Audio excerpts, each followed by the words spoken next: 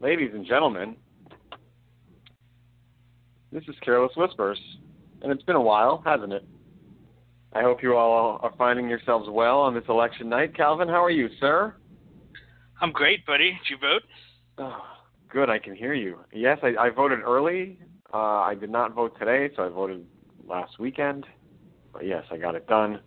And for those of you looking for some non-election coverage, this is where you need to be, because other than this discussion right here, we're staying away from it, as we usually do on this show.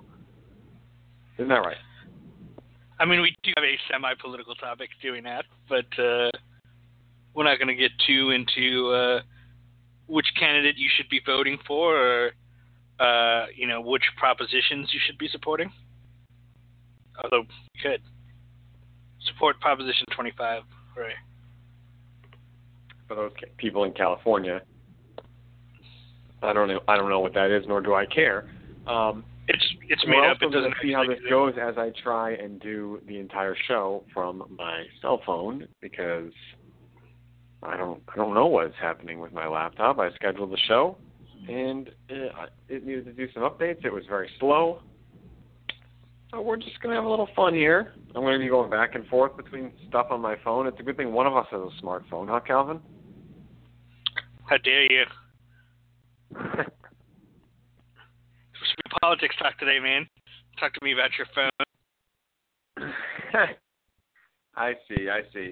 That's too politicky for you. Okay, fair enough. Much too politicky. Much too politicky. Fine. I should probably give the phone number out while I'm looking at it. It is 323-642-1484. And we're looking forward to hearing from anybody out there that has stayed on past the first 5 minutes of dead air, or probably more like 10 minutes of dead air before we got on here. But either way, we start with the Celtics topic, Calvin, as we usually do, even though we haven't done a show in a month. And that Celtics topic, to me, is the fact that, man, do they look soft right now. I don't know any other way to describe it. They don't look there on defense. They're not playing physical. They look like they're just trying to put up points. And they did lose Al Horford to a concussion. He's been out for a couple of games, but the presence that he was supposed to bring on defense has not been there in the first week of the season. So we'll see what happens when he comes back from that injury. They lost Al Horford. They lost, just as importantly to my mind, is Jay Crowder. I think that Avery Bradley, Bradley got all the credit last year for being their, defensive stalwart. But I think secretly Jay Crowder was their best defensive player last year, and you can even make an argument that he was their best overall player last year. So I think not having him out on the court should matter. But Rury, I think for them to take a dip without those guys is to be expected, right? But I think that it's hard to expect that right now they're second to last in the NBA in defensive efficiency. They're 24th in defensive rebounds, and they're 23rd in forcing turnovers. I think the rebounds is, a long-standing problem with the Boston Celtics, right? Like the ability to grab rebounds. I think that Horford, at this stage in his career, and with where he's at on the floor, is probably not going to have, that's going to be a problem with the team regardless. But the way they played, last year was good enough to overcome that. more often than not. So that number I don't expect to change too much, or am I too surprised by it? But why are they not forcing turnovers? That's what I want to know. I know Smart didn't play a game or two, right? But Smart and Avery Bradley, yeah, go ahead. No, I was just going to say, this is where I say that they're being soft. They're not being physical enough, because just in that game the other night against Denver, you could see the first half they were lackadaisical. They were not aggressive on defense. They were mainly trying to just run up and down the court with Denver and score and play offensive basketball. And then in the second half of that game, they were down 20-something or whatever after loading up 77 points in the first half. And they decided to play a little defense, and the effort was there. You could see the effort physically was there with the guards especially, and it flowed through the whole team. It's the only reason they didn't lose by 40, because they picked up the effort on defense in the second half. So the point is that it's obvious that they're capable of doing that, but they just haven't been doing it, and that's the frustrating part as a Celtics fan. I know that on these airwaves I've said in years past that when they've had a mediocre team or a below-average team, that as long as they go out there and they give the effort, I don't care if they lose. I know what their roster is, and I know or knew back then that they weren't going to be favored in a lot of games, but I wanted to see them play hard, and they did, and I was satisfied with that as a fan. I'm not satisfied with an underachieving team that is underachieving because their effort is not there consistently. Here's a question I have for you. Do you feel like this has anything to do with the loss of Evan Turner, in the sense that it seems to me like right now a lot of his minutes are going to guys like Gerald Green and Terry Rozier, who, are smaller players. Do you feel like, I guess my question is, do you feel like the small ball lineup, particularly without Crowder in it, has been a little bit too small? Like, has it gone a bridge too far? Because I see them being overpowered a little bit. You talked about them being soft earlier. Do you think that part of that is just not having the size? I mean, obviously Jaylen Brown has the size, but you can't expect him to have defensive instincts like you'd want this early in his career. Right, and I wouldn't really attribute it to Evan Turner so much as maybe Kelly Olynyk, because even though Olynyk is not a very good defender and he's not a superb rebounder, he is a 7-foot player, and the Celtics are getting eaten up on the offensive rebounds. That's part of the reason that they've been so poor defensively so far this year.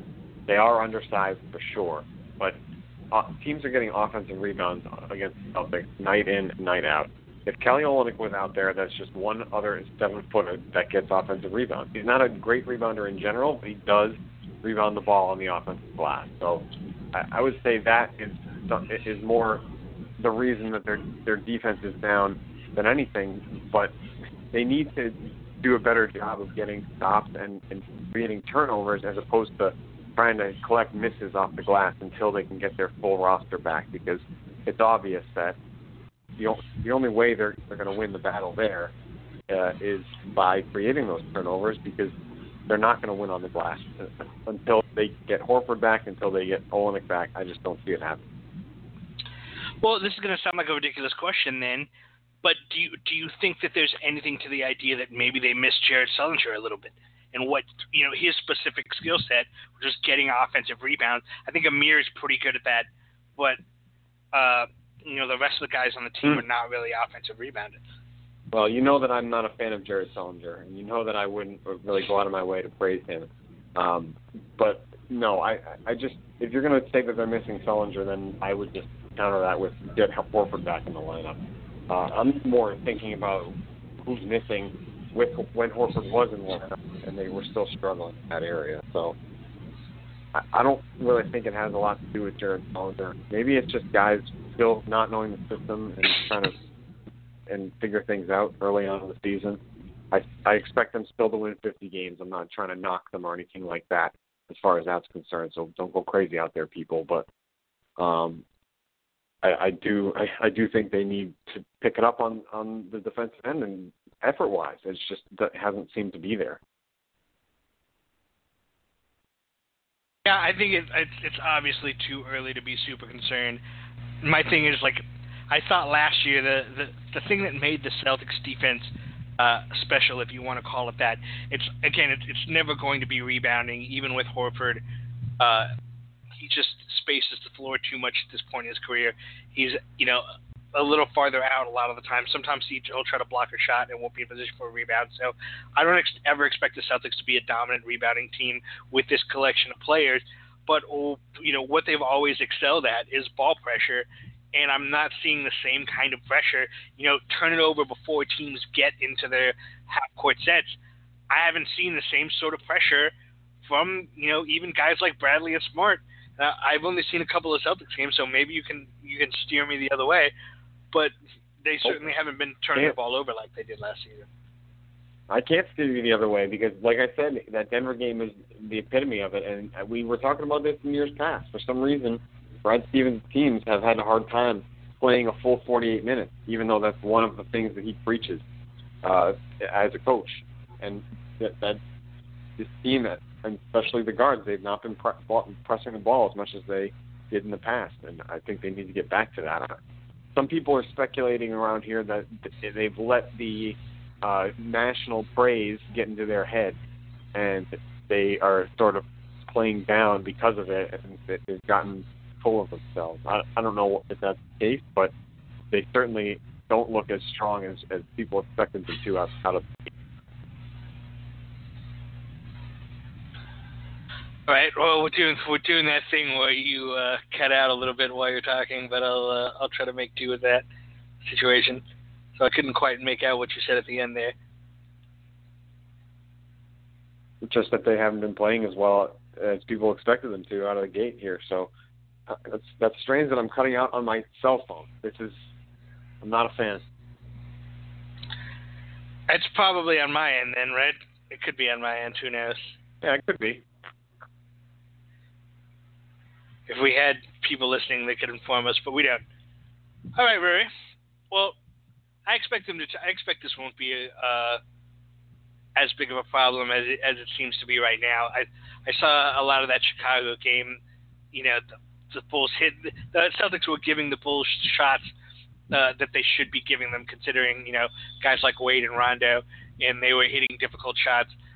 I felt like the Nuggets hit some difficult shots as well, so it could just be that people are hitting tough threes and making the numbers look worse than they are. We'll see when they get the players back. We'll address this again, in a couple of weeks when they have their full lineup. If their defense doesn't improve, we'll talk about it again.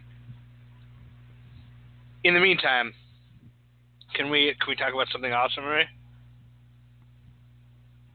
You want to talk about something awesome? Yeah, can we? Well, I'm really curious how you're going to spin this into awesome after a week. I mean, I guess I just spun the Celtics into devastation after a week, although I didn't mean for it to come off that way. But yeah, let's talk about something awesome, Calvin. Go ahead. All right. Well, let's talk about something awesome. Let's talk about the Lakers. Rury, the Lakers are winning the title this year. Huh. No, I'm kidding. Here's the thing, though. Okay, you have to understand how miserable the last couple of years have been for the Lakers. Yeah, they're 4-3. It's early in the season. Like, whatever. Do I expect them to be good at the end of the year? No. But you know what they are? They're competent, right? They're playing at the league's highest pace. Okay, they've already beaten Atlanta on the road. They beat the Warriors by 20. Okay, so I think that. And they beat the Suns. Those are the last 3 games. They've won 3 in a row, and they beat Houston on opening night. So they've had like the league's 6th toughest schedule through 6 games, or 7 games rather. So it's not like they've beaten a bunch of scrubs. It's not like they've only beaten the Suns and the Pelicans and Minnesota. I'll grant you that the Warrior game is a fluke, and I don't expect it. Like that kind of performance to continue. The Warriors missed a lot of shots. Yeah, what is up with the Warriors? That's maybe a side note in a few minutes because holy crap. Yeah, we can get to that. We can get to that in a minute. I'll grant you that, Rury. But again, if you just look at where they were at last year, they're like just offensively, they're like a top 15 team efficiency-wise, and defensively, they're a top 15 team. Last year, they were 30th defensively and like 24th offensively.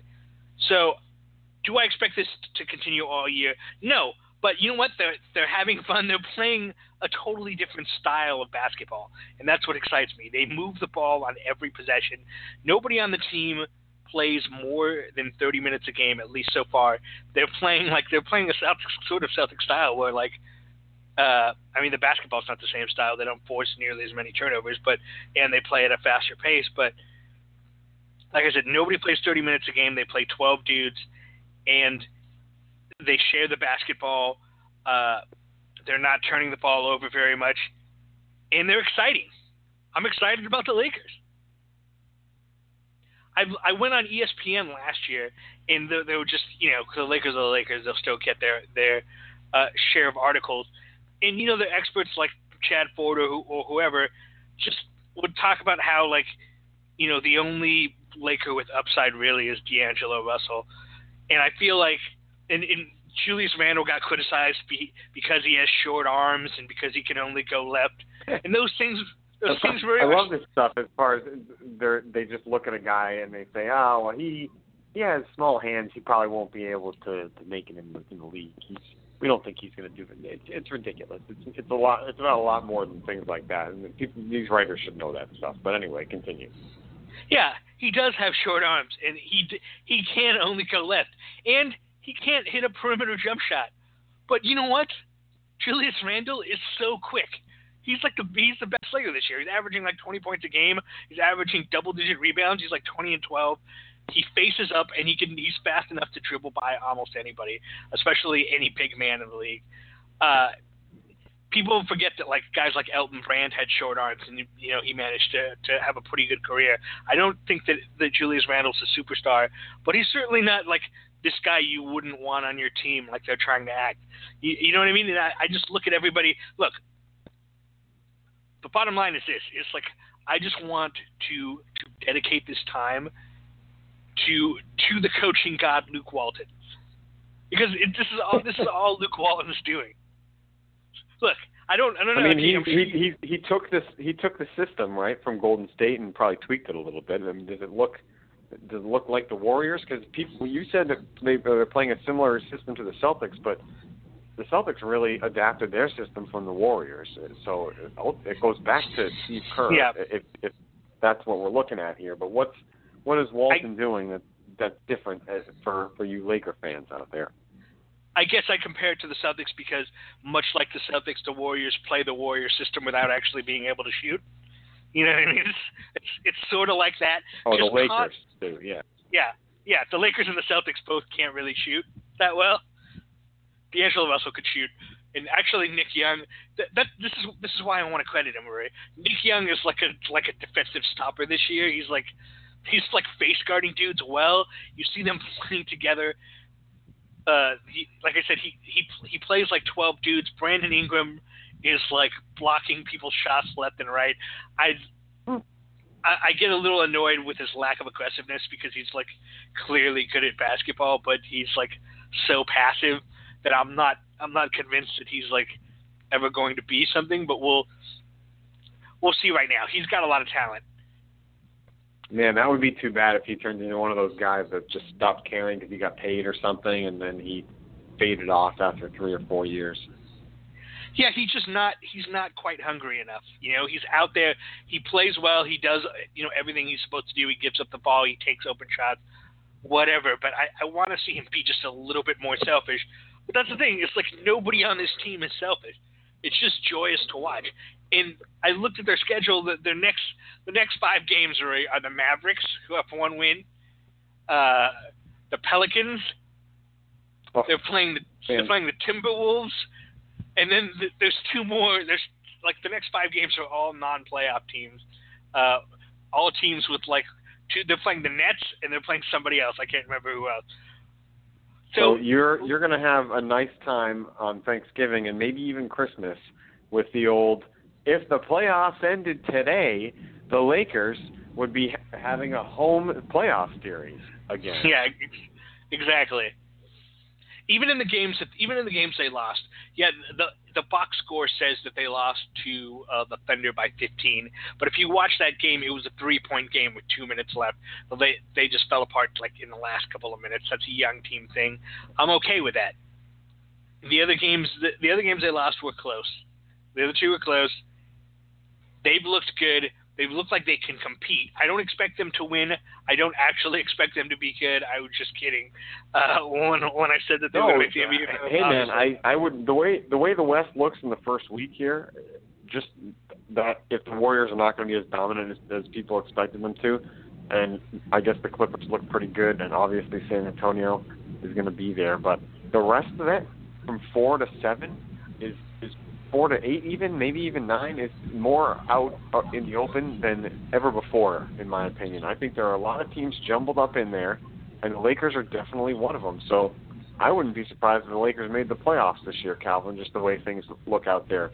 The West looks more like the East has in years past, with a bunch of teams jumbled up in the middle and a couple of teams that look like they should be a clear favorite.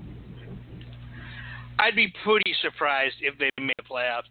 I think OKC is still going to be good. Who are we missing? Who am I not thinking of here that's still going to be pretty good? Utah, I think Memphis is up there. Memphis. I'm looking right now. Yeah, I think Memphis is going to be a playoff team. Utah. Yeah, right now the Lakers are the 6th seed.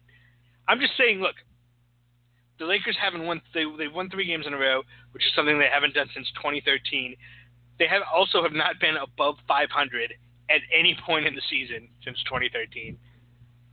And so listen, I'm trying to help you out here. I feel like they are in the mix for that bottom half of the playoffs in the West, and if they're going to be one of those just under 500 teams, then this year might be the year that the teams in the West get to be a 500 team and get that 8th seed. I don't see the major disparity between the East and the West this year, because I think the East is a little bit better and the West seems a little more diluted. Yeah, I think this might be the end of the line for Dirk, so I don't really expect Dallas to bounce back. I think Portland will ultimately be good. Houston, I don't know. I mean, there's a chance that this team could surprise and be, a 7 or 8 seed. Just looking at the landscape now that I think about it. But I think more importantly, as far as I'm concerned, is like I'm tired. Look, the Lakers have, for the last 3 years, have had this like possible loss of the draft pick just hanging over their heads every season, and it's the idea of like they could play this entire terrible season where they win 18 games, get the 4th pick in the draft, and then lose that pick to the Sixers, and somehow miraculously like they keep avoiding it by getting a top 3 pick, or at least the last 2 years. That's really what it has been, 2 years. The last 2 years, they got the second pick. They got the second pick twice, so they avoided losing that pick. This year, it's the same thing, but I would like them to, even if they end up the 10 seed, and they get the 10th pick in the draft, in the lottery. If we have to give that up to the Sixers, I'm okay with it, as long as it's not the 4th pick. I just want them to play well enough for me not to be infuriated that they're going to lose their draft pick. All right, fair enough. Is that too much? By the way, they're playing this well, and D'Angelo Russell hasn't even really got it going yet. He's like, everyone thinks that he's going to be a star. I think that there's things that I don't like about him that other people like. I feel like he's too slow, and they should be posting him up more, because he basically destroys every guard on the post because he's 6'5" and he's got long arms. But instead, like, they use him in situations where he has to try to take people off the dribble, which he can't really do that well, even though he can shoot over them. I think once they figure out exactly how to use him, they might be even better than people realize. Well, and it's I'm not gonna disagree with you, because the way they've been playing early, and just from what you've said about Luke Walton changing the culture over there and just the style of play, it seems like they might have figured it out. And I know that going young in this league is not a bad thing anymore, because the Celtics just proved in the past couple of years that you can win 40-plus games with a young team if you're playing the right way. So we'll see what happens out there with your Lakers. Rury, a week ago, Ron Armstrong, Meadow World Peace, who somehow made this roster and still managed to get into a game, was shooting a free throw, and he just, for some reason, shot the free throw and it went in, and he just said out loud, "I love basketball," to his teammates, who thought it was hilarious. And now the Lakers just break their huddle with everyone saying, "I love basketball." That's great. See, that's good stuff. I can't say that I like the Lakers, but something like that is that's too funny to pass up. I like that. Nice. All right. Well, all right, Calvin. I think I'm going to try to get this direct connect thing going here on the actual computer. So why don't you give us a little bit of info on Durant and Westbrook right now, and I'll hopefully be up with you in another minute or so. Okay, sounds good. So the Warriors played the Thunder the other night, as everybody knows, and the Warriors played well. The Thunder played pretty well as well for the first part of the game. It was pretty even. Russell Westbrook was sort of leading them, and then he went to the bench, and then the Warriors went on a huge run. Kevin Durant obviously seemed to have something in him that he wanted to get out against his old team, took a bunch of shots, which he was just on fire, and the Warriors ended up destroying the Thunder. But I think that's not like the entire story. Everyone was looking to see how they would interact.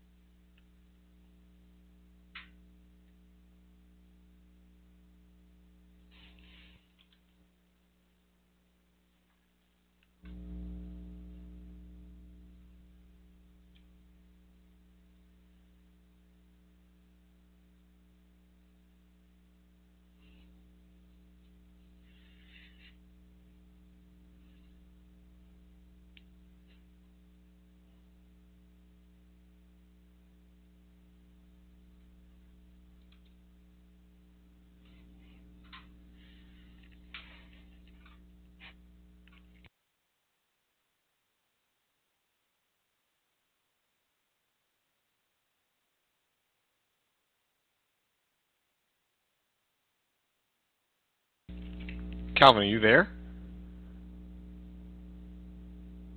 Oh, wow. I'm here. Okay, well, this is unfortunate. I've been ranting for. I don't know what happened there, but I'll tell you what happened. I definitely heard you on the phone when I got off of the air, and then I came back and it was dead, and I just thought it was frozen. We are all over the place tonight. What happened? Apparently I muted my mic, so I talked for 10 minutes for no reason. So that's delightful. Yeah, but some of that definitely came through because I heard it before I dropped off myself, and then I just came back on, and you weren't there anymore, and I wasn't sure what was going on, so I decided to speak. So this is we're gonna call this the dead air episode of Careless Whispers. So, I definitely heard you up until the would you hear me them not getting along or them. Well, okay. So what I was asking you is, again in OKC when Kevin Durant won his MVP, he went out of his way to thank Westbrook. When Westbrook got criticized by the media and the public for not being a guy who defers to Durant. Durant defended him and said that they need both of them. He's always been protective of Russell Westbrook, and the image has always been, like I said, a collegiate atmosphere that they're all friends. And now that Kevin Durant has left for Golden State, it's that's completely fallen off, and they all seem to we don't like Kevin Durant. think is that a result of like Russell Westbrook's alpha, like me against the world personality, or do you think that like there was an element of fraudulence to what was going on in OKC, and maybe they were never really that close to begin with? Yeah, I don't know. I feel like they probably weren't that close to begin with, and also I'm thinking that maybe Durant left on more sour terms than what people would lead you to believe from his camp. They want you to think that he's this great player who is a great team player, and he just made the best decision for himself and his family and all that. And it's possible that maybe he didn't even tell Westbrook. Maybe Westbrook does feel like he was a little bit snubbed by Durant when Durant left, and that is showing here in some of the antics that have come out of Russell Westbrook early on in this season. But he insists that he's not doing anything to target Durant or to call out Durant, so who knows if any of that's true or not. But I feel like this story is a little pumped up more than it needs to be. It's one of these non-story stories, and I think the bigger story here is that Kevin Durant is having a hard time fitting in Golden State. I think that he's getting his, and the rest of the team around him is struggling a little bit, besides Steph Curry, to figure out what their roles are supposed to be now that he's the other big guy there. Even I think Draymond Green has struggled at times early on in this season, and he's a guy that seemed to fit into every team that he's been on since he started his career in the NBA. So I'm not so sure that it really should be looked at as Westbrook versus Durant. I think this is more a indictment of Kevin Durant, and to say that he maybe is not the superstar team player that people think he is, because he's not. I don't know. He seems to be still trying to get his, and he is getting his, and the rest of the team has struggled early on, which is strange to say for a team that's 5-2 and has played. They've played okay, but there are a couple of standout games that are very concerning if you're a Warriors fan, I think. I wouldn't be super concerned if I was a Warriors fan, just because I think, especially when you introduce a piece to your offense like Kevin Durant, who basically is an offense onto himself. You know, he plays more isolation than the Warriors want to play. But, you know, the same thing happened with LaMarcus Aldridge in San Antonio. I think that it's just some early season jitters with their offense, trying to figure out who goes where. But and I also think that I think that definitely it's affected Draymond in terms of how much he has the ball in his hand, and Draymond needs the ball in his hand to sort of be a secondary point forward type playmaker. Kevin Durant's going to be doing that himself. You know, Draymond doesn't dribble as much, but I don't think that is so much a problem as the fact that Klay Thompson is just missing his shots. He's shooting 19% from beyond the arc. I have a hard time believing that has anything to do with Kevin Durant. I've watched the Warriors, he's getting open shots, maybe not quite as many, but that's to be expected. But not as many shots overall, but he's just not hitting anything right now. Against the Lakers, he had multiple just wide open looks that weren't going down, and maybe you could say that's psychologically because of Durant indirectly, but you really can't blame him for that. But no, and Klay Thompson said the same thing basically. You can't blame Durant for that. But I'm just saying that people look at him as a superstar team player type of guy, and he makes everybody around him better. But it goes both ways. Thompson needs to figure some things out too. But it just seems to me that there are other players across the league that actually do make the players around them better. And maybe it's just that they've had more time with their teams. Kawhi Leonard, LeBron James. Yeah, maybe it's that they are better superstars than Kevin Durant. I'm not sure, but I'm going to go with the fact that Durant is just, he's not facilitating his teammates as much as he should, being the new guy out there. Yeah, you say it's no big deal, but again, if it was no big deal, then I think that they would shake hands before the game. I think it's a big deal because they're making it a big deal. It shouldn't be a big deal, but it's clearly a big deal to them. I wouldn't expect if Durant like for when Durant went to Golden State, that all of his teammates, maybe you can expect it from Westbrook again because he's that guy, that's his personality, but it really seems like that team just doesn't like Kevin Durant now, and it also seems like he doesn't like them. The way he talks about them, the dismissive way, and granted, some of that may have to do with the fact that he's been asked a bunch, but it seems to me that they don't like each other, and I don't really completely understand why. And I guess that's what's making me wonder if maybe they really never did like each other all that much to begin with. Yeah, it's possible. I mean, it wouldn't be the first time that players played on the same team and won and had success and didn't like each other. I mean, you've seen it firsthand, right? Yeah, and then sometimes you just don't know until you know. Like, who knew Bradley Beal and John Wall hated each other until it came out that they don't like each other? Yeah, that's very true. Shall we move on? Since we're sort of rickety here, I feel like we're on some sort of a, I don't know, car with a flat tire or something. I feel like we're back. I'm not even making good analogies. This is terrible. Am I that rusty? It's been over a month. That's my excuse. We've changed the tire, Rury. We're back on the road, man. We're good. All right. You're going to have to help me out with this Phil Jackson topic, too, because I failed to even ask you what it was about. And I have not seen or heard anything about Phil Jackson besides the fact that his Knicks are struggling. Right. Phil Jackson was going to be hired to be the general manager of the Lakers, but what's his name? Jim Buss. Jerry Buss decided to pick his son Jim Buss instead. Okay, you can talk about whether or not that was a good decision, and maybe it wasn't. But what are you gonna do? Nepotism, son, whatever. It's understandable to me to want your son in that position. But Laker fans for years have been bemoaning the fact that we could have gotten Phil Jackson. Right, but instead we got this bumbling idiot Jim Buss. We could have gotten Phil Jackson. You know who got Phil Jackson, Ray? The Knicks. The Knicks got Phil Jackson. That's right. Yeah. You want to know something about the Knicks and Phil Jackson? Phil Jackson is a terrible GM.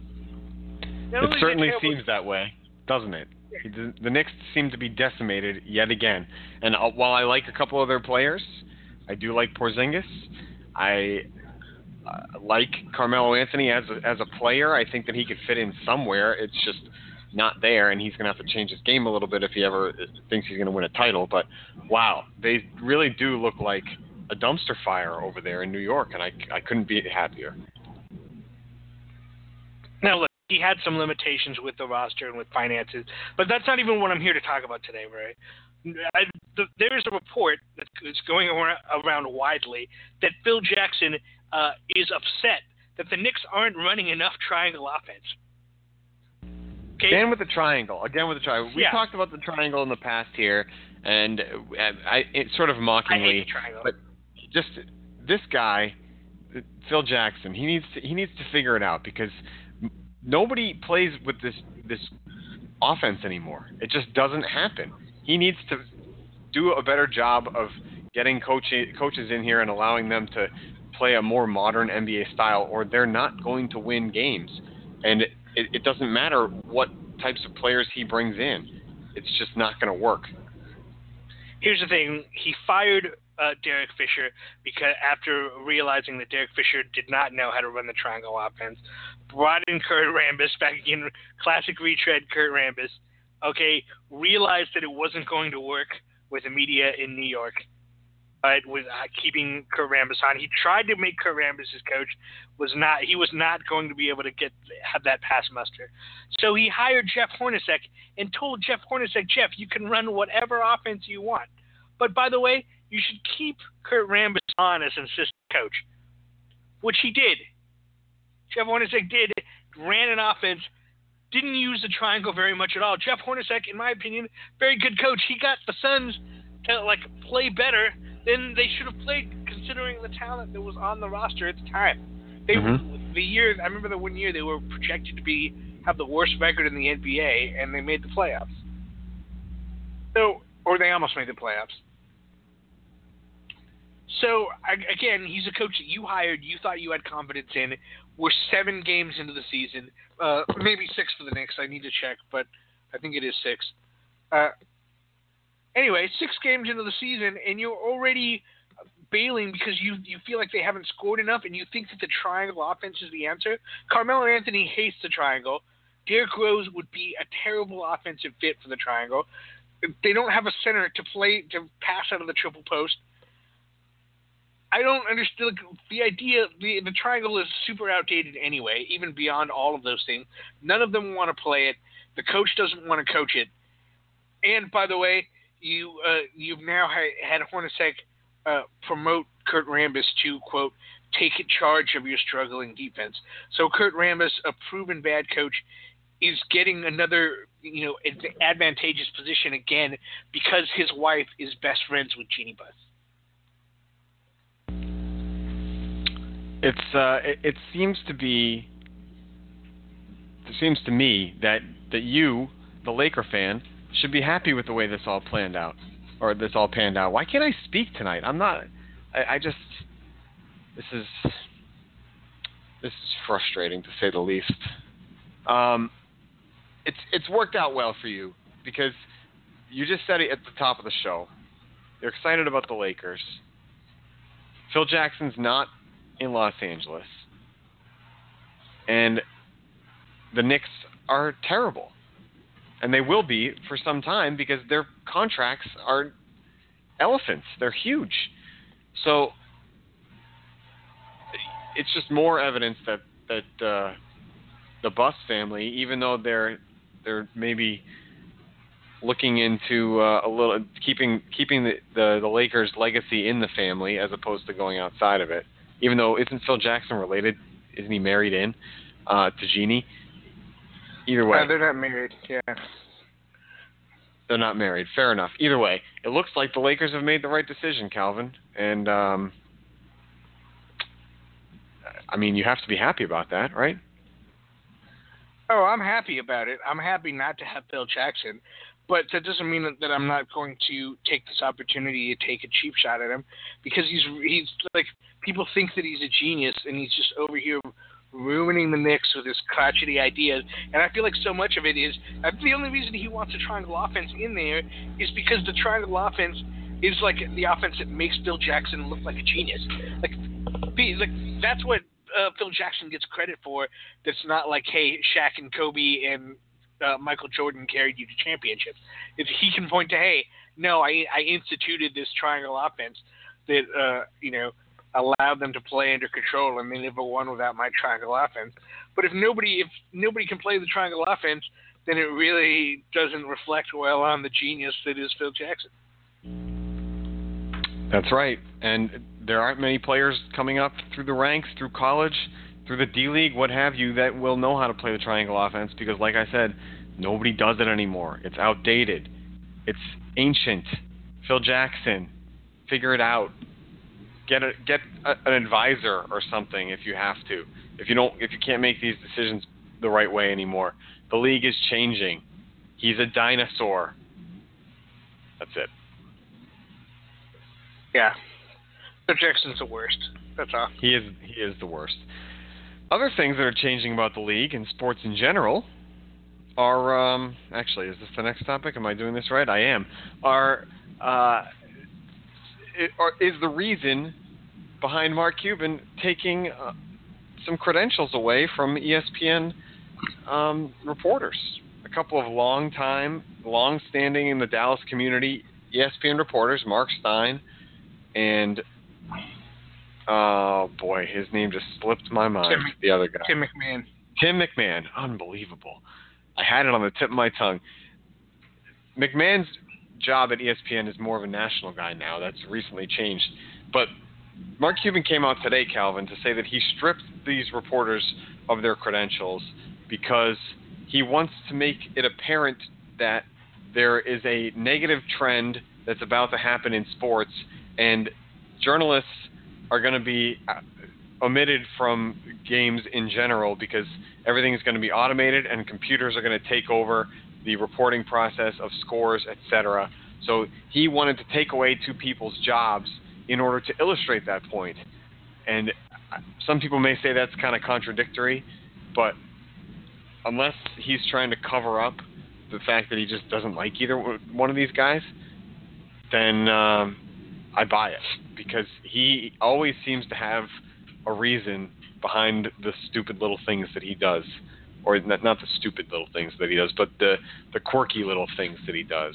And I don't know. I feel like he's being genuine on this one, and he is trying to address a larger issue, because he always has sort of been a guy that has talked about job creation and things like that. And while this contradicts it, he took away credentials from two actual people. I think he's trying to cut something off of the past that he believes is going to be a bigger issue going forward.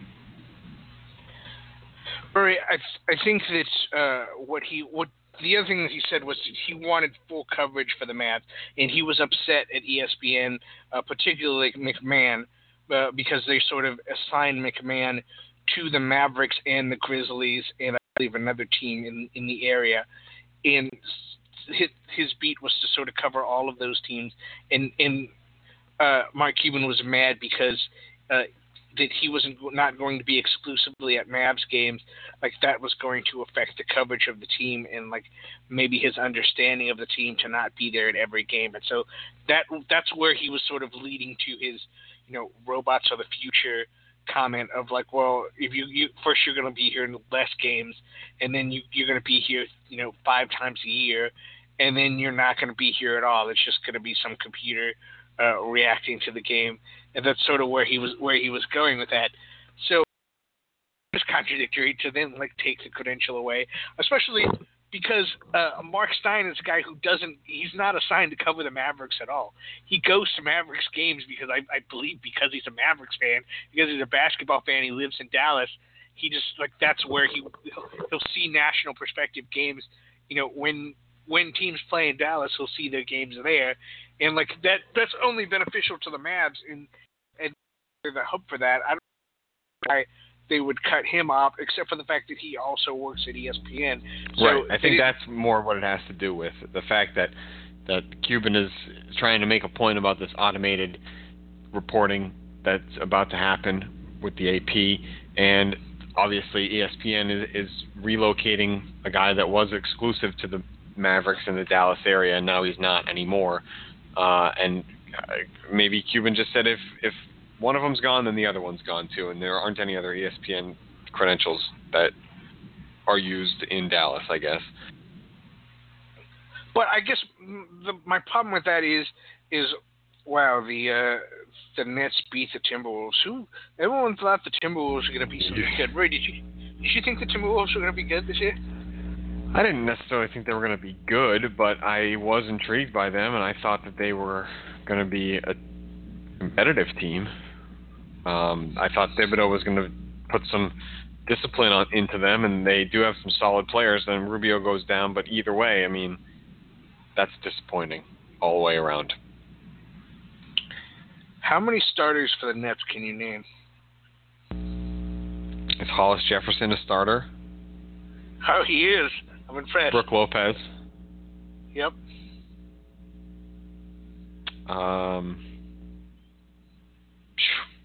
I don't know. I think that's probably about it.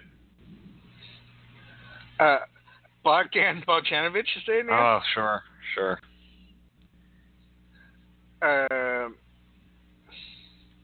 Let's see. Some guy I've never heard of named Isaiah Whitehead is a shooting guard. Maybe he's filling in or something. That's news to me. And Trevor Booker. Trevor Booker, sure. Starting, yeah. Of course. What a joke that team is. Yikes. Yeah. They've got to have somebody hurt, right? I feel like Jeremy Lin is hurt. Lin is hurt. There we go. That's right. Jeremy Lin is hurt. That's it. That is it. Yikes. Did you know Luis Scola is now on the Nets? I had no idea. I did know that. Randy Foye as well. Randy Foye, yep. Are you looking now, or did you just know he was on there? I'm looking now, but I did know about Foye. But wait, didn't they sign? Who was that kid? Tyler Johnson, is he still on? Didn't they sign him to a big contract? The kid came from Miami. He must be hurt or something. Oh yeah, didn't he end up going back to Miami? Did they match? I'm going to look that up right now. I thought they did. They must have matched. That's crazy if they did. Yep. They did match. They matched that. That's crazy. Anyway, we're getting off topic. And we are. We should bring it back because we got 2 football topics to end this show and wrap things up here over the next 20 to whatever minutes. So let's do it. Here we go. This Buffalo-Seattle, I didn't see any of this, but I've heard plenty about it, and I've heard the radio calls and the Monday Night Football call last night by Sean McDonough and John Gruden. So while I didn't see the play, I have a pretty vivid imagery of what happened, and it just sounds like the ultimate clown show circus, NFL officiating blunders and coaching mistakes and teams not being able to snap the ball in time because of things that the officials have done. And Calvin, it just seems to me like it's more of the same from the NFL. And last night in the Seahawks-Bills game, there was a wild finish to the first half. There was indeed a wild finish to the first half. So the Bills were lining up for a 48-yard field goal, but Rich Sherman, I believe, it could have been somebody else, I can't remember, was offsides. It was Sherman. Okay? It was Sherman, right? So the unabated Bills to the hiked the kicker, ball. yep. Yeah. Bills hiked the ball. Sherman ran at kicker Dan Carpenter and, ran into the kicker. Now, he didn't Bills fans are reacting like Richard Sherman committed a hate crime and like he should be punished or fined or that's stupid. He just ran into the kicker as one is want to do when they're trying to block a kick and they overrun. And he did hit the ball first, so he's in the letter of the law. He's within the rules. Well, he is, except that you're not allowed to run into the kicker, which he did do. You are allowed to do that if you touch the ball first. It's just that he was offside, unabated to the kicker, which is why the flag was thrown in the first place. But the refs should have blown that dead. Right when that's a dead ball penalty, they should have blown that dead. No snap, nothing. Well, supposedly they did blow the whistle, but Sherman didn't hear because it was loud. It was late. It was a late whistle. Yeah, I didn't really hear the whistle. But what happened was he ran. That's fine. Offsides penalty. If you want to argue it's not a 15-yard penalty, you can argue that. I feel like it probably should have been. If you want to say it just should have been offsides, that's fine too. But either way, it was a penalty. The problem was, even me saying like I said, I think it should have been a 15-yard penalty. Even me saying that. If that's not called, that's life. Like I hate when people just complain about like everything that should have been called. That should have been a penalty. What's wrong with the refs? Like this is things that I'm hearing. Okay, that penalty doesn't get called. That's fine. My issue then is because Sherman runs into Carpenter and Carpenter like needs to be looked at for a minute. It's like the NFL rule says that Carpenter has to be taken off the field. It's like. You would think that on a penalty, you would be able to call – like this to me is I don't even blame the refs for this. This is a flaw in the rules. On a defensive penalty, the offensive player should be allowed to be looked at by the referee or by the trainer, rather. Instead, he has to leave the field. They have to spike the ball, taking more time off the clock. Yeah, it's only because of the type of penalty. That's only because of the type of penalty. Yeah, if it had been a personal foul, that there would have been no timeout charged, and he would have been able to stay in the game. Yeah, but they should just amend that to all defensive penalties, and then you don't have to worry about this situation. But yeah, so whatever. Then they had to spike the ball, and then they had to run Carpenter back out there on the clock. The referees took way too long to spot the ball, and then they penalized Buffalo a delay game penalty. So that's another thing. The play clock shouldn't start until the referee is off the ball. If he is standing over the ball, you should stop the play clock, and it should not be running, in my opinion. I agree. I agree with you there. And again, considering the circumstances, the referees should have had the wherewithal to figure out hey, we started this clock late. This team did not have the appropriate amount of time, and not penalize them and delay a game. I don't have a problem with the first mistake, not calling the personal foul, even though again you seem to disagree with that overall. So you're just wiping that out completely. But they compound it with just punitary actions, seemingly against the Bills, to try to push them at a field goal range, essentially through no fault of their own. And yeah, it is kind of garbage that they then had to take a 54-yard field goal instead of a 48-yard field goal or closer, to make the score closer at halftime. But Rury, all that being said, Rury, everyone complaining today, what should we do about the refs? Bills fans, people asking for Sherman's heads. I want all of them to shut up. And here's why. Ray. That play, when that play happened? It happened at halftime. Halftime, okay? Yep. Halftime. Right. Yeah.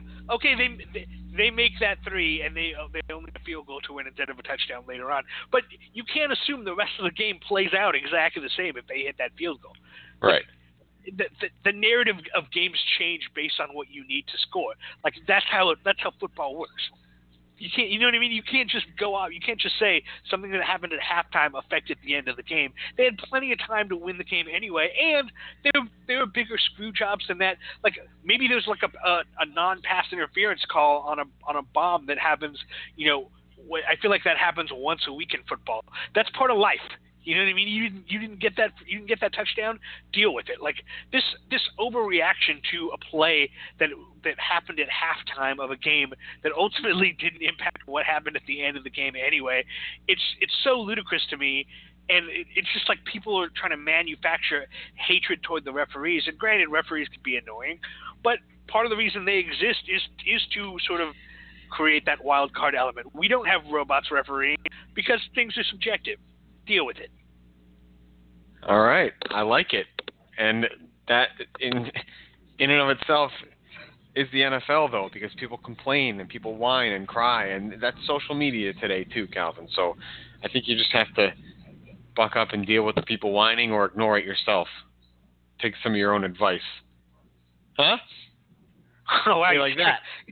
You turn it around on me. How do you like that? I don't like it at all. I don't like being given a taste of my own medicine. Anyway, no, I'm with you. People should just deal with it. I mean, what's going to happen? You can't change the call. You can't go back and change the call. So you complain about it if you must, but don't whine and cry about it. Just state your opinion and walk away. All right, Marie, you want to talk about your boy Tom Brady and your other boy Bill Belichick? Not particularly. I don't really know what's going on with those two, but people up here are up in arms. Obviously, I live in Massachusetts, quite a liberal state. We are a blue state up here, and people are up in arms because Donald Trump dropped Bill Belichick and Tom Brady's name at a rally in New Hampshire last night.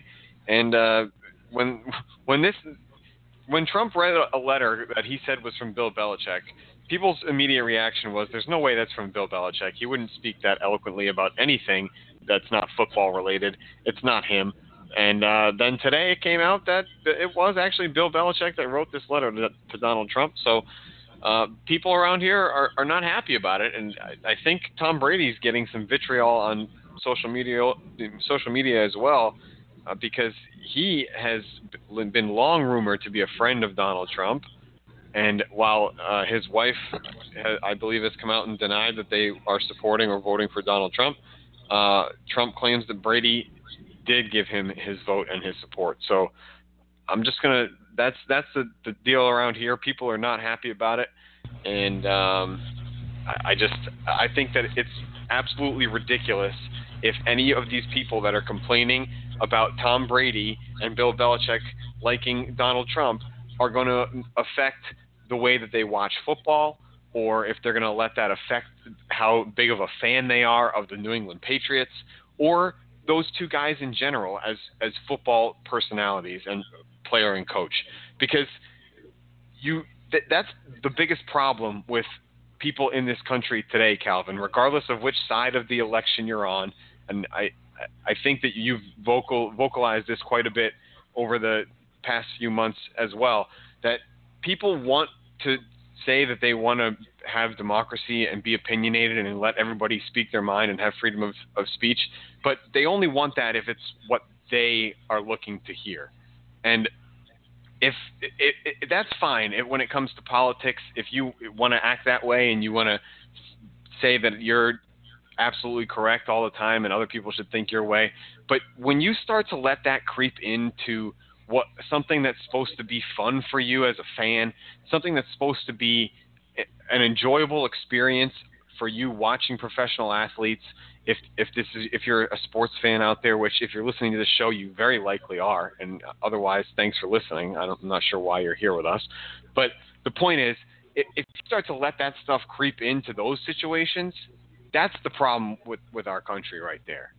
We need to be able to separate these things and have a rousing political discussion on one hand, but sit down with the same person and cheer on a team if you're both fans of that team on the other hand. And to me, that's why people get so heated and so frustrated too often, and because they combine these things together and it doesn't work out that way. So that's my little political / sports rant. I'm trying to ride the fence here on all of it and just say, listen, don't combine it with sports. It's supposed to be enjoyable. If you're a fan of Tom Brady, it shouldn't matter who he voted for. As long as he's not doing anything as far as a violent crime is concerned, he's still a good person. He seems to be a good father and a good husband and an excellent football player. If you're going to let the fact that he is backing Donald Trump, whether he is or not, just that rumor, if you're going to let that affect you as a fan, I feel bad for you. Yeah, I agree with your sentiment pretty closely.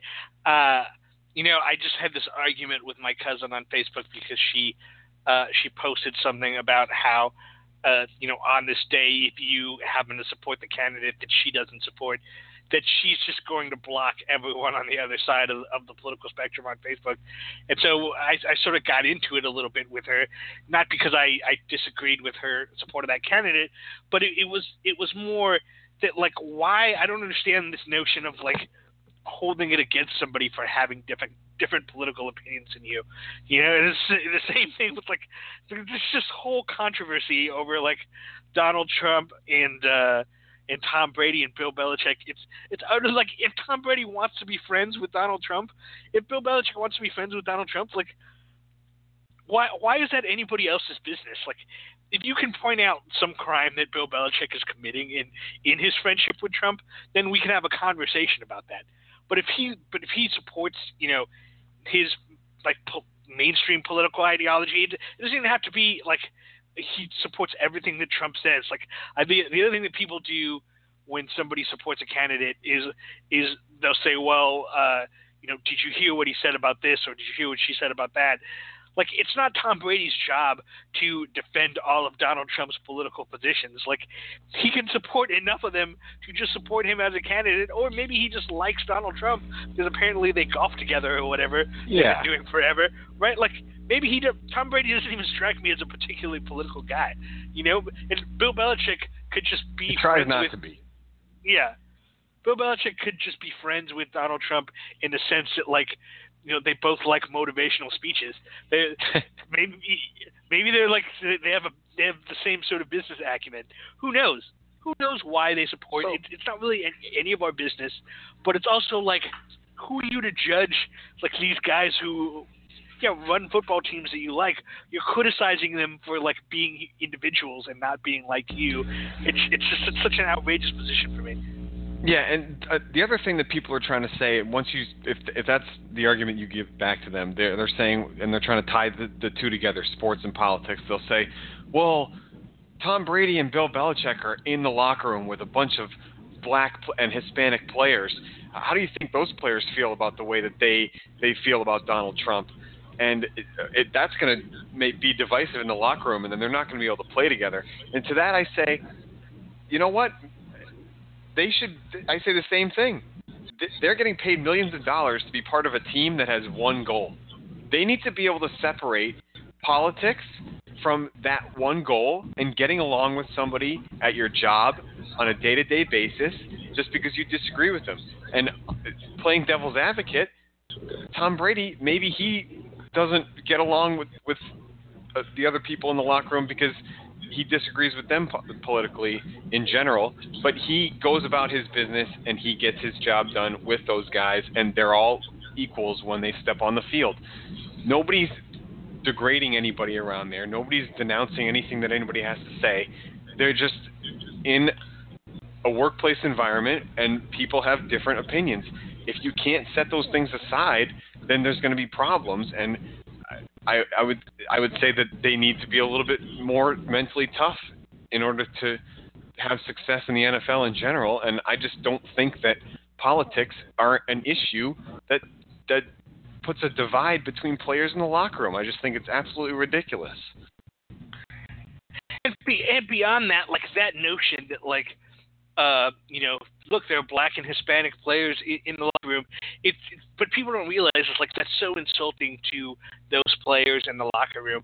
Like, guess what? It's possible to be a minority and have a different political opinion. People aren't homogenous. People are individuals.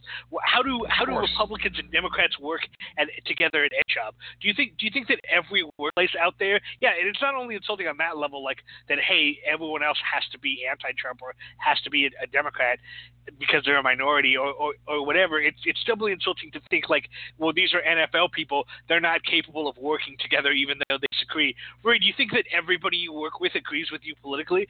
Do you think that you think like even everybody you work with likes each other? No, most people find a way to go together without agreeing on everything, and even politics. It's the notion that that a wide receiver is not going to do their job, that he's just going to drop the ball because of a belief that Tom Brady supports. He's going to hurt his own career and ruin his own team's chance of winning because he doesn't like the way a guy is thinking. That's ludicrous. I mean, you saw the same thing with like Rex Ryan, who's actually like legitimately came out in support of Trump. People tried to shame him the same way and say the locker room. And say whatever you want to say about Rex Ryan as a coach, his players still seem to like him a lot. So I'm not particularly worried. It's because they all come together for the same goal and they have a job to do, and they're professionals. And that they can divide that. It's the fans out there that are freaking out and getting all worried that things are going to happen within the Patriots locker room now that it really just don't make any sense to me. I'm not concerned about how the Patriots are going to be able to handle this, because when they walk through those doors, they're on the same page, they're all part of the same team, and that's just the way things are run around here. It doesn't matter who you're voting for or who you may or may not have endorsed. And what you said about people having different opinions regardless of race, etc. It's very clear that Donald Trump has said some very disparaging things about women in general throughout the course of his life, throughout the course of this campaign. But there are plenty of women that went out today and voted for Donald Trump. So, of course, you can't make a blanket statement about things like that and just assume that everybody is going to fall in line. That's what makes this country great. We all have different opinions. We all go about our business in different ways. And as I've always said, as long as you're not committing any violent crimes or seriously fraudulent activities with money, etc., then we all should be able to get along and have our disagreements and still enjoy things like a football game on Sunday. Like, get over it, people. For the 3 hours that your team is on the field, please enjoy Tom Brady towards the end of his career as a football player. That's all I have to say. Let's move on to more quarterback talk to end this show. Yeah, did we talk about these guys before? I think we did, right? Romo, Dak Prescott? Very briefly at the beginning of the season, we may have mentioned it because I think Romo had just gone down and we had a show. Now Dak's played pretty well. He's, in the running for Rookie of the Year. It'll be a very competitive Rookie of the Year race. It'll be interesting. I don't know exactly what they should do. I think it's an interesting dilemma to me, though. A lot of people seem to be thinking like, yeah, they're 7-1. They should just ride with Dak no matter what. I would be inclined to going back to Romo. I don't know how you feel about it, and the reason I'd be inclined is because if you actually watch the Cowboys play, they don't really open up the playbook for him. Like, they protected him well. Granted, he's effective at the play action because of his running threat that you're not necessarily going to get from Romo at this stage of his career. But I feel like Dak Prescott doesn't really throw downfield.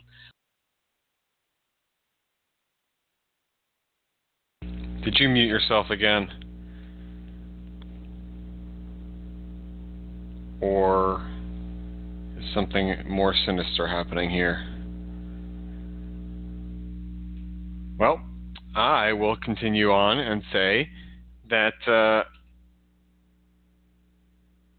I don't know if I would go back to Tony Romo at this point, regardless of whether Prescott throws downfield or not. Romo is old-ish for an NFL quarterback. He is injury-prone, and he coming back from an injury. I don't know why they would take the kid out of there. Why would you take the rookie out when he's playing so well? And Dallas looks great. Their defense is playing well. Their running game looks great. They have a MVP candidate in Ezekiel Elliott. I just don't see the point in bringing Romo back into the fold just because he's healthy again. In the NFL, if you find something that works and it seems to be working for you, you tend to go with it. You roll with it until it stops working. So Romo is Jerry Jones' guy. He's the quarterback of the future. He's not of the future. He's the quarterback of the past, and he is Jerry Jones' guy. So I wouldn't be surprised if they threw Romo back in there. I just don't see it being necessary until you see some sort of a fall off from Dak Prescott. Calvin, you cut off as you were saying he doesn't really throw downfield, and then I picked it up to say, well, they're winning games, and he's being that game manager type. So maybe he's what they need, and I don't see why you would go away from something that's working just to bring your former All-Star Pro Bowl quarterback back into the fold just because he's healthy. I think you ride the kid as long as it looks good and as long as you're winning. Because that game manager type doesn't win a lot of Super Bowls. And this team has so much. Like, what they don't have is the element that Tony Romo brings. Now, I think that there's some question in the air of, like, how healthy he's going to be. How, like, can he stand up to an NFL hit? I mean, he got hit one time, and he's been out for 10 games of the season or 8 games of the season. So I think there's an element of that. I would bring Tony Romo back. I definitely wouldn't bring him back like the week that he's healthy. I would make sure that he's over healthy. I'd want him in practice, playing well, looking like Tony Romo, and even then I would still give it an extra 2 weeks. But I just feel like ultimately his upside, at least for this season, is still higher than Dak Prescott's. And if I'm trying to win a Super Bowl, I think I still would have to go back to him.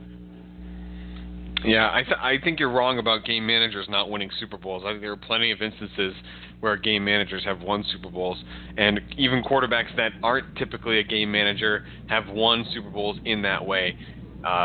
So I write that off. But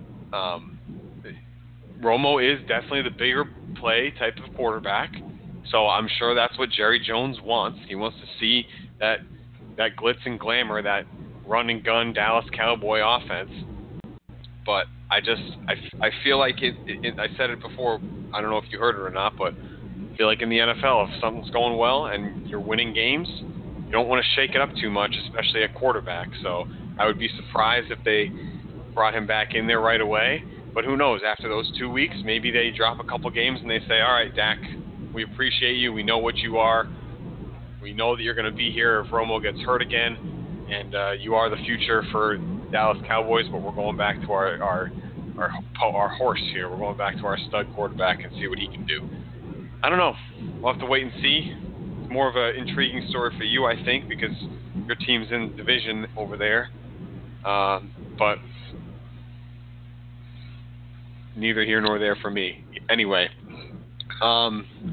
through the bumps, we made it, Calvin. We made it to the end. We did it, Murray, and right now it appears that Trump might be making a move in the election, so I don't know if that means we'll have a show next week. The end of America, as everyone seems to be proclaiming. But we'll see. Never know. There's a list of celebrities that's already saying they're going to move out of the country, so we'll have to wait and see what happens.